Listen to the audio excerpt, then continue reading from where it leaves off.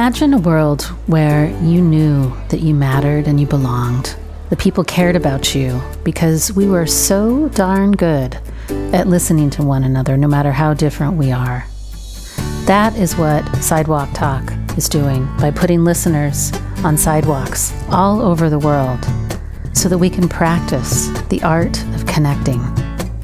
Join me, founder and director Tracy Rubel, as I interview experts on the fine art of human connection and interview some of our volunteers who've been listening on the sidewalk and even some of the folks that we've listened to. And if you want to volunteer, consider joining us at sidewalk-talk.org. So on today's episode, this is going to be an unusual kind of person to have on the podcast, I think, in your mind. Dr. Eric Fitzmedrud is a couples therapist who really focuses on male sexuality that I have been admiring from afar for a long time because so many of my colleagues work with him. I have clients that work with him. I've recently referred him cases, and I've just admired him for many years from afar, and we got to connect recently at a conference, and then he sent me the galleys to his soon-to-be released book called The Better Man, A Guide to Consent, Stronger Relationships, and Hotter Sex. And you might go, Tracy, on the Sidewalk Talk podcast, this is about human connection. But here's the thing. I think that sex is an important part of human connection that's been loaded with so much shame, but it actually makes us much better connectors. But we're hemmed in by all these weird roles that we've learned from our culture about what is and isn't okay. And Eric brings a particular lens on men and power and consent and identity and emotional intelligence. He's sweet. To me, he's got this well-balanced masculine and feminine, while simultaneously we get explicit in some places talking about sex. So word to those who might be hanging around kids listening to this. This may not be the one for you to listen out loud with your kids. Or maybe it will be. But I'm just really excited about his book, and I hope you get it. Really, really excited. I'm really excited to introduce you to him because I'm really proud to know this man, and I'm proud of the impact he has on our world. So without further ado, Dr. Fitz.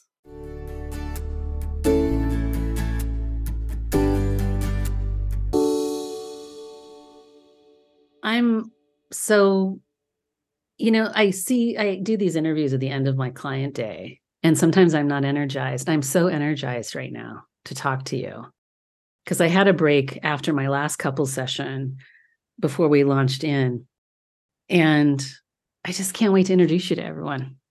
So I call you Dr. Fitz in my mind, but it's Eric Fitzmedrud. Yes. But why do you go by Dr. Fitz to start with? Is it just to make it easier on people, or? It is. It was also just as a little pun, Dr. Eric Fitz. I thought was kind of a fun little marketing tag. Like somebody would see my website and think, "Oh, Dr. Eric Fitz." It fits. Yeah, exactly. Dun, dun, dun. Yeah, that's so. It. I've been hearing about you for years from Pam Costa. She's saying your praises, and then we got to meet at the Couples Institute Couples Conference. I'm like, wait a minute, I recognize you. And then we met online, and I've sent you a client, and maybe I'll do some couples consulting with you because you're a brilliant couples therapist. But dang, you sent me the galleys for your new book coming out. And I told you before we got on that I was blown away. And I said, I'm going to tell you the thing that got me emotional when I was reading it. It wasn't the political stuff around the hero stuff that is imposed on men. By the way, the book is called The Better Man. It comes out on September 19th. And I'm not trying to make a sales pitch to you listeners.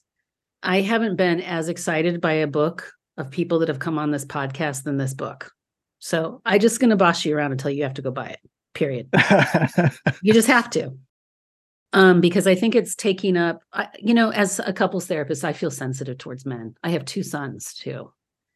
And patriarchy hurts men. Yes. It hurts men too. And it's painful for them. Yes. And your book takes that up in ways that are provocative and so informative and healing. I'm so glad to hear that. Yeah. Yeah. So I'm going to tell you what teared me up. Okay. So as you've gotten to know me, I always have this thing with you because you're so tender and sweet and sensitive. And I'm like a teenage 14-year-old boy sometimes, right? And I'm like, God, Dr. Fitz is going to think I'm like, he's going to judge me. He's going to think I'm a weirdo. And then I'm going to think you're bringing all the gifts of a 14-year-old boy. Exactly. So I'm over that because I actually love the 14-year-old boy in me. Yeah. But what I was reading when I read your book is I realized, oh, wow. Number one, in my own analysis, I've worked on the ways in which patriarchy has had me put away my femininity into shadow. And that's something I do a lot of work with in my own therapy. But I also realized that the things that men are taught around consensual sexuality, pressuring their partners for sex, the way that they hold their power in our society, the machismo or the bad boy that we sort of look up to, I'm not into any of it. And I never have been. Yeah. And I was with somebody for 6.5 years and I left him and I was working with my spiritual teacher and he said, what do you want? I said, I want a feminine man. Mm. And I realized that I chose my partner of 21 years because I actually didn't want a man that subscribed to any of this stuff. And he doesn't. He's not a 14-year-old boy, although he likes to tell fart jokes as much as I do, but he can meet me on that level. And whenever we're in workshops together, people go, how do you deal with Tracy? Like, doesn't she just emasculate you? And he goes, why would you say that? Right. I am a man of my own right, but because I'm sensitive doesn't mean that I'm powerless. Absolutely. And so those are the emotions that came up for me. I just had this, I kind of fell in love with my husband a little bit more reading your book. Oh, yay. That makes me so happy. Yeah. Yeah. So I don't know. I'll just let you take that wherever you want to take that, what your reaction is to that. I mean, I think you're pointing to one of the central theses of my book, which is that our love, our capacity to connect, our capacity to be in genuine, authentic relationship with is where our deepest power comes from, men or people of any gender. And it's so important that we reconnect with our tender hearts in order to find that power, in order to find that connection, because that's going to be the only thing that really satisfies our needs also. Okay. I hear that. And I Yeah. agree with that. But I Yeah. told you I have this macho edge in me, right? Yeah. Yeah. Okay. So here's where I'm going to go with what you just said. Because Please. you talk a lot about sex in your book. You Yeah. you specialize in working with male sexuality and sexuality, including being very inclusive in your practice for folks that are poly or into kink and BDSM. I mean, you really hold such a beautifully inclusive lens. Tender-heartedness for some people isn't freaking sexy. Sure. It doesn't That's have that okay. edge. Sure. So And I think different people are people. afraid of that. If I'm too tender, will that mean that I won't have sex anymore? Yeah. And I think that any number of things in here. So let me start with different erotic styles. So great. You want the energy, you want the heat, you want the polarity, you want, to be taken or to have the permission energetically to take in a consensual, loving relationship. And outside of those hot, intense, passionate moments, the capacity to be attuned, to learn what are the safety parameters that are going to make it possible for us to really let go. Whether you're the person who's being receptive and submissive or, something like that, or whether you're the person who's being dominant, intense, and doing the taking, that connection beforehand creates the container where all of that intense energy can fly Mm. and everybody's still held, everybody's still safe, everybody still feels like if I needed to, I could push the button to pull out of this moment because I trust we've created the safety parameters that make playing with this intensity safe for me to lose self-consciousness inside of. Hmm. So do you think that, well, okay, so let's go back here. Someone said something interesting the other day, which is sexuality is a playground for all of our unconscious longings and wishes and desires and hurts. It's a playground. Mhm. Um, I remember when my son was like 7, he asked me what sex was. I said, it's naked play between grown-ups. I was trying to give him a simple summary. Yeah. Um, and I think what I hear you saying is that just like kids lose themselves in play when they feel safe, Yes. when grown-ups feel safe with each other, we can really fully lose ourselves in the play rather than it being so transactional. Absolutely. I mean, I think what a lot of people hear when they think about consent is a robotically oriented, what am I going to do? What are you going to do? Permission giving and getting. Okay, now we got the green light kind of conversation. And I really want to elevate consent beyond that in terms of our aspirational sense of what it can become, what it can be for us. Consent is the greatest pathway to the most intense pleasure. Consent is the process where we engage in the vulnerability of asking for what's really going to turn us on and really ring our bell. Consent is the process where we learn how to hold our partner's vulnerability so that they're willing to give us a little bit of that vulnerability now and a little more and a little more and a lot eventually. Mm-hmm, It's the process of deepening together. And mm-hmm, so I like to say consent is the foundation of pleasure. And if it starts robotic, if it starts in a transactional sense, hey, that is much better than not having the conversation and much worse than the risks that are present if we don't have it. But it can be so much more.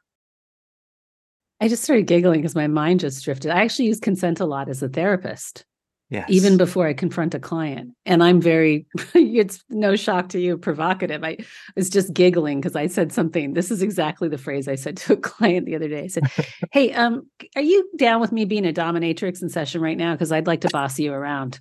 Yeah. And they're like, sure. I'm like, okay, great. And if it pisses you off, you can just tell me to go F myself and we'll back up.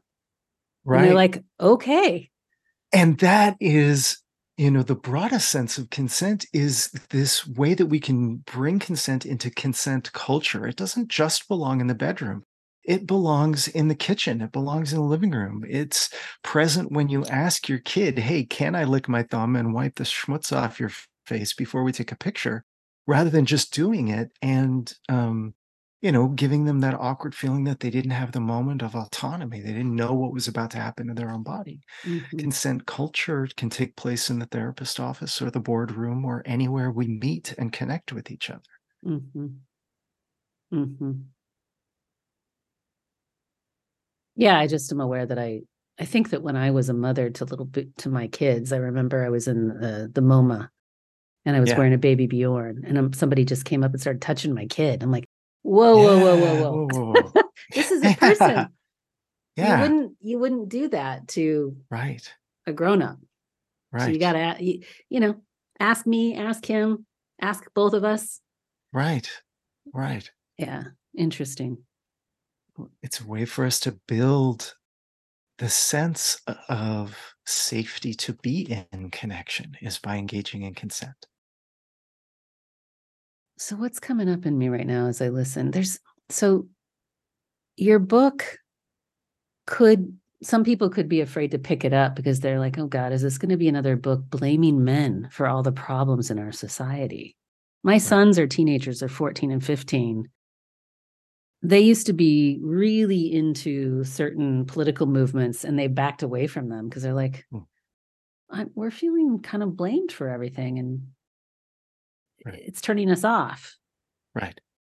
I'm just curious how you hold this larger men feel like you talked about the hero, how the man is supposed to be the hero. They're told to provide and work hard and that they're expendable because we send them off to war and sorry, but at the same time, we're also telling them they're the villains. Right. It's a double-edged sword. And I just want to take that up with you a little bit. So I really try to start the book with connecting to exactly this experience of men's pain, of being told conflicting sets of messages. We still receive a lot of messages of traditional masculinity amongst each other from our partners of any gender. And it's very difficult then to navigate the messages of you're supposed to be this traditional masculinity, but also you're the villain, but also be something different than all of that. And it's painful. We get caught in these conflicting messages with very few messages that confirm for us the innate essence of goodness in us, that our sexuality is good, that our desire and capacity for love is real and needed in the world. We are good. Mhm. And a part of what I want to tap into is exactly that sense of, I don't know what I'm supposed to be. I don't know what I'm supposed to live up to. And if we can clear away the layers of shoulds on top of that, and if I can try to remind my readers, you are good, you have always been good. What were your gifts before all of those other messages got layered on top of you? What was the man that you would have been if none of those messages came, but instead your caregivers, your community was attuned to you and had begun affirming that from the Mhm. beginning? Mhm. Your uniqueness, your gifts, your passion, your vitality, in all the diversity and difference and nuance that you would bring to it, instead of trying to slap some kind of masculine manhood, something label onto it. Who are you? And how can you get back in touch with that and find out how to express that genuinely, lovingly, passionately, so that the people, friends, community, and lovers who are magnetized by that authenticity are Mhm. drawn to you? Mhm. Yeah.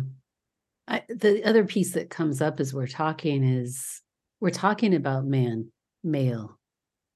And I have actually been quite inspired by how fluid we're becoming because it feels Yes. freer. Because I like anything that Yes. has to do with freedom. Yes. Like, oh, male? What is male? You know, like, do you think we're going to get to a point where we're not even going to need this anymore? I Possibly. think maybe it's a long ways away because I think I, there's a I lot of men that are feeling really threatened by this fluidity, but Yeah, I think I want to be really clear. I'm not at all a gender essentialist, but I also think that many people, gender essentialist is a person who believes that, gender identity is somehow inborn and encoded in, the X or the Y of genes. And I write from a very inclusive perspective, welcoming trans men into the community of men, welcoming, not just welcoming, insisting that they belong Mhm, in the community of men, insisting that gay men belong in the community of men. I do think that there is something that is going to call some members of humanity, at least for the foreseeable future that I can imagine, to identify in different ways mhm, as men, as women. I think there are some people are going to be called to identify as non binary, sometimes men, sometimes women. All of that is welcome and important in our communities. And I think that for people who identify as cisgender, that is, assigned, identified as male at birth, and identifying as male now as adolescents or adult men, we are freer in that cisgender identity when we welcome into our community all of the sexual and gender diversity that is within and underneath the umbrella of self identified men. Because if we have a penis, we were born with it and we identify as a man, but we welcome trans men into our community, then we know that a penis being hard, ejaculating the way that you think it ought to, or somebody's told you it ought to, isn't essential to being a man. mhm, It isn't essential to being a good lover because that trans man over there can be a good lover too. And mhm. if he can, so can I, regardless of what's happening to my hydraulics today. And that freedom is so important for us because it lets us out of the shackles of expectation. It lets us into the freedom of accepting what is. And that's how we show up authentically in the present moment to see what can happen generously, to give and receive with whatever lever we have at the moment. Mm-hmm. Yeah. I haven't read the whole book. How much of it is about sex versus these other sort of socio-political, emotional pieces? You just Do, do the do I smile have to across his face separate right things? now. Yeah. So, how much of it isn't about sex? I mean, I've got a section of the book on that's titled "If Not Sex, What Do I Need?" where I talk about all of the other wellness needs that I encourage my readers to begin attending to as elements in the foundation of a healthy sex life. So we need community, we need work life balance, we need to manage our physical health to the degree that we can.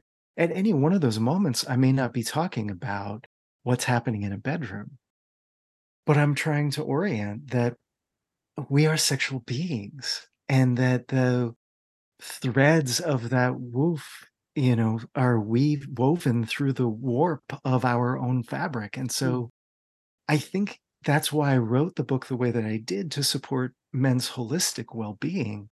But I'm also trying to grab you a little bit with, yeah, there are a lot of different dimensions to our lives, but also in some ways, the community of men is oriented and interested and motivated by what might happen in our sexual lives. And if we can see that what's connected, that all the other aspects of our well being are connected to our sexual lives.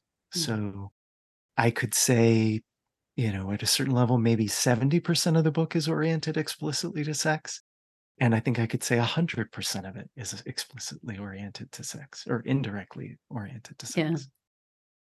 Two things come to mind. One, I work, you know that I work primarily with couples, and it pains me to Mm, hear about couples after they've had kids. They sort of develop this passivity that, well, sex is just not important anymore. We've had the kids, we're tired, we're not doing these well-being practices. And this is something I get from you, but also from Pam, who introduced us, who's yeah, like, sexual health is as important part of our health as any other aspect of our health. There's mental health, there's physical health, there's sexual health. right. And what you're eliciting in me in saying this is how I need to attend to my own sexual health. It also elicits in me why I've had you on this podcast, because some people might go, why are you talking about sex on the Sidewalk Talk podcast? Right. Because it's part of human connection. Yes. And we can deny that, but it is. And this podcast is about human connection. And we can be very puritanical here and demure. But what I hear you saying is, Tracy, you said, Tracy, we're sexual beings. We cannot Yeah. deny this.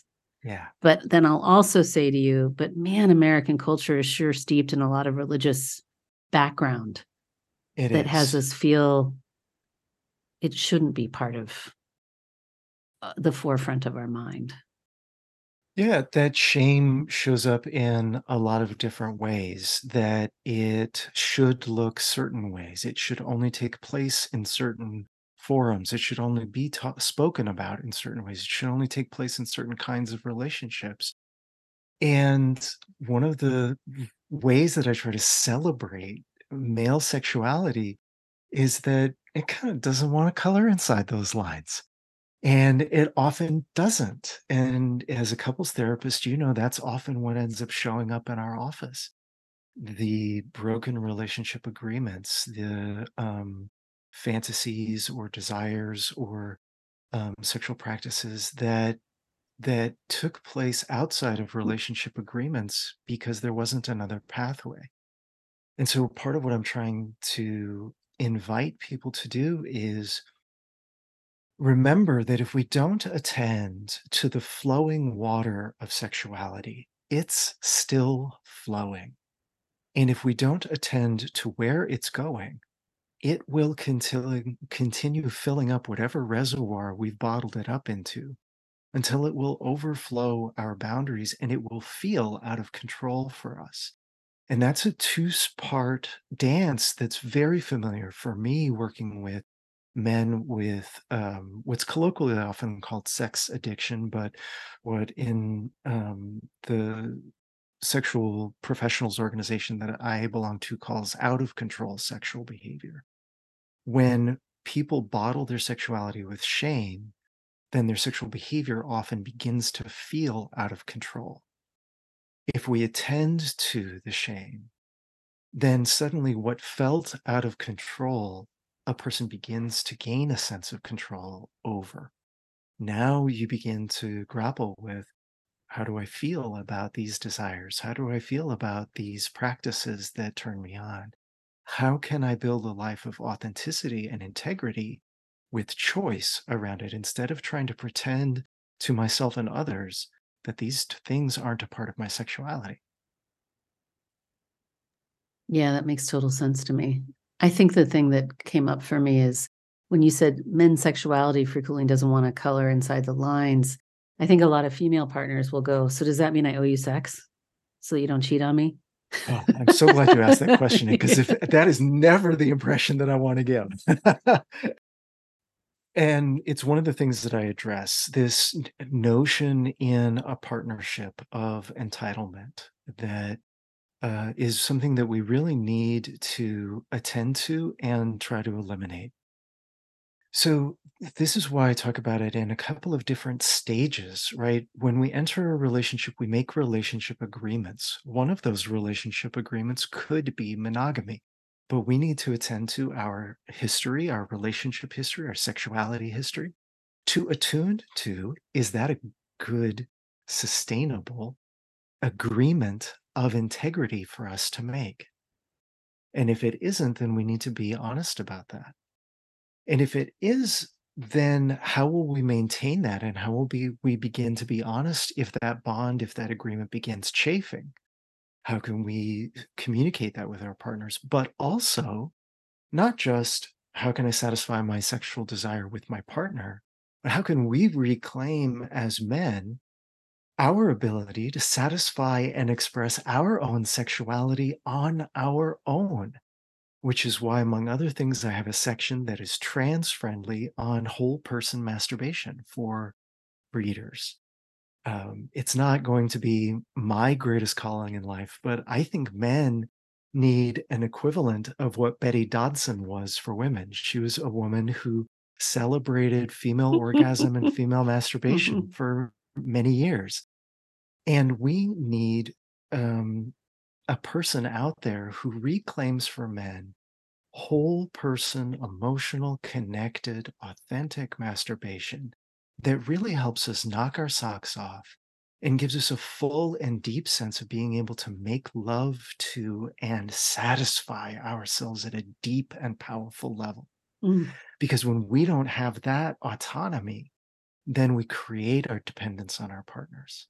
And that is a big part of what ends up creating that sense of pressure, mm, that sense of powerlessness that creates conflict, that causes us to create conflict in our relationships. And we don't need to do that anymore. mhm. Yeah, there's this way in which I hear you saying we fill holes in ourselves, these empty places, these lonely places by pawing at our partner and chasing them around the house. And you're saying, no, Yeah. no, you can create a consensual sexual relationship by first filling those holes in with your own falling in love sexuality with yourself. If I Am I can, getting I'd that like to right? revise that just a little Please, bit. please. Yeah, because the holes analogy suggests deficiency. And Okay. I would go back to the early wounds, right? You have been trying to be a good man your whole life by fitting into conflicting, unrealistic expectations of who you are and how you are. As you tried to cut off with your loving heart, well, if this is what a good man is, then I guess I'll do it. Mm, You cut those parts of yourself off and you're longing to reconnect with them. And the only avenue that you know of is through reconnecting to parts of that as you are able to express it in connection with your partner. And that's what creates pressure. but it won't really be satisfying, which is why you get into that dynamic with couples of like, sure, we ended up, having a vibrant sex life on vacation. We had the holidays, we had this really rich sexual connection, and it lasted 3 days or 3 weeks or 3 months. And then I became aware of my helplessness and hopelessness to satisfy myself again. And I re engaged the pattern of pressure because I still have this part of myself that's cut off. And if I reconnect that part of myself, then the sex that I have will be more satisfying, more enduring, and I won't feel so helpless and hopeless to get something from my partner anymore. Yeah. Okay. I'm a mom to 2 boys. Yeah. I And, have a 10-year-old boy myself. 14 and 15, and my 14-year-old tells me a lot. I mean, this started at 8 years old. He'd say, Mom, boys are different at school. Like when I leave the house, you tell me I can talk about my feelings and be tenderhearted. That's not what I'm seeing on the playground. Mm-hmm. And then we've had another conversation. He goes, Yeah, I don't feel like anyone really gets me. I said, Yeah, because I think you want to talk about your feelings. He's a muscly, macho guy that wants to talk about his feelings with his guy friends. Yeah. Yeah. And this is what's really hard as a parent, that all this stuff that you're saying, I can scaffold some of it as a parent. Yes. But the culture is still pressuring men with this performative, here's who your identity should be things. Yes. What can we do? I know I'm asking you a huge freaking question, but you said ask you whatever I'm curious about. So I'm this is what so I'm glad that you curious did. about. So, the first thing that I want to emphasize is I think that this you're asking the question of how to liberate men from patriarchy. And I think that while our partners and women and people of other genders can be supportive, I think this is a question we need to be asking ourselves. I think you're right that it's the boys and the men who trained them that are perpetuating and holding on to a lot of these myths. And it's why I'm trying to be a part of the alternate narrative around that. Mhm. To say there is another way to be a community of men. We don't have to be isolated alone. We can break the silences and push through the awkward conversations with each other by saying, "Hey, let's talk about our feelings." And when your guy friend says, "Oh, what are you, my therapist? Oh, what are you, my girlfriend?" And kind of reasserts the traditional masculine narrative and rebuffs you, break through it again. Try again. Because we are so used to our history of getting vulnerable with each other and then having our vulnerability used to be made fun of, used to be a source of victimization. That only if we press, only if we offer vulnerability authentically, deeply, powerfully, and resiliently Mm. will we really send the signal, I am really safe. Honestly, see, for you to open up to me because I'm Mm. already opening up to you. And there are men's organizations. The Mankind Project is one that I respect. The Good Men Project is a media outlet that offers alternate visions of masculinity. They are out there. And if men are diligent, you will be able to connect to men who are doing this work. It doesn't catch headlines. And I think in a way that might be good for us because it's the opposite of the bombastic, headline touting, loud shouting. It's the opposite of what we were taught in the traditional masculine mode. It's just us in the quiet of a couple of our buddies' homes, doing our work, opening our hearts, learning to grieve, and supporting each other. Mm. Beautiful. I used to stalk these guys that would get together at a coffee shop in my small town because I Yeah. was just so touched. Every Thursday morning they were there. And I'm like, Yeah. it's just so lovely to be around them. I'm just going to go every Thursday morning just so I can be on the outskirts watching these guys, between 4 and 8 of them. And one Yeah. day I had the courage, I said, "Can I take your picture?" Yeah. And they said, "Sure." It was And just the this, cutest thing. I think that really illustrates not just that when men do this, it draws community to Mm, us. It illustrates that our community is hungry mm, for and will celebrate us for doing this work. If you're a man who's feeling like nobody ever says good things about men, do more men's work. Do more mm. of this connecting to men's hearts. Do more of uh, bringing your gifts to your community because it will be celebrated. Our culture is hungry for generative masculinity. Ooh, that And was a great call. yeah, Do more men's work. I'm yeah, I'm touched by that statement a lot. yeah, Are you guys listening to that? Because I think that's really powerful. Ashanti Branch's mind just came into my mind, who does the Ever Forward Club stuff in Oakland, right? Working with young Black men. And he just loves on these kids, period, yes, yes. and And it creates a is, feminine, sacred, sweet space for young Black boys to talk about their hearts, not be tough. yeah, and it's celebrated. It is laudable. It is such an instant magnifier for respect. Mm-hmm. Yeah. It- yeah. I met some of his boys and I just had such a great time with them. Ah, this is so nice. There was something else I was going to ask you, but I forgot. So it must not be so important. Um, so again, you guys, I'm going to boss you around. You have to get Eric's book. You know, be a better man and get involved with changing our world around men. And it's not about running around shaming men for how they're all the problem. Start teaching men that it's safe to be loving and tender, Yeah. and tell them, hey, I see your tenderness. I think that's such an interesting call in. So beautiful. So I told you when we started, we have this ritual. Yes, I've been looking forward to it. And I just love these people that I've gotten to meet in this project. This Sidewalk Talk Secretly, I just started to be my free friend finder. That's really all the only reason. It's all selfishly about me.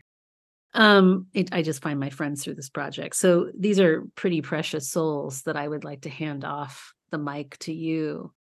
And you just get to talk to them and not to me. Either words of wisdom or a wish or whatever is on your heart. That's our way to close. My message to you is preserve your gifts, whether it is sidewalk talk, your capacity for relationship, connection, community. Preserve your gifts. Take the time in silence, in connection, in community, with good food, whatever it is that nourishes it and keeps it alive and keeps it vibrant. Don't give in to the message of just pouring it out until it wilts. Preserve your gift. We needed it. Mm, boy, that touches my heart directly. I hope it touches all of your hearts too as you listen. Okay, so for everyone, there are going to be lots of links in the show notes. So please head over to the links to find out about Dr. Eric Fitzmedrud, as I call him, Dr. Fitz. At some point, I'm going to hit you up because I'm doing a little consult group and I'm going to pay you to come in and consult with my colleagues, like every once in a while, if you would, It would be an on honor. our cases. I find Dr. Fitz somebody that I look up to in this work, and you should too. And you're an activist for, well, I'm just going to keep it simple, for love, for the love of men. Yeah. Yeah. Thank So you. I I just want to say appreciate that. thank you for your work in the world. That is, that really touches me deeply because that's what I say to people who touch me is Mm, I say thank you for your work in the world. So mm, that's really meaningful to me. Thank you for saying mm, that. And thank you for Sidewalk Talk. And thank you for this podcast. And thank you for the cross pollination. mm. Sweet. Thank you for being here and listening to this episode of the Sidewalk Talk podcast. If you like what you heard, tell your friends, tell your family, like and comment on the podcast publisher that you're listening from, and subscribe. This will help us get the word out about changing our culture to one of connection.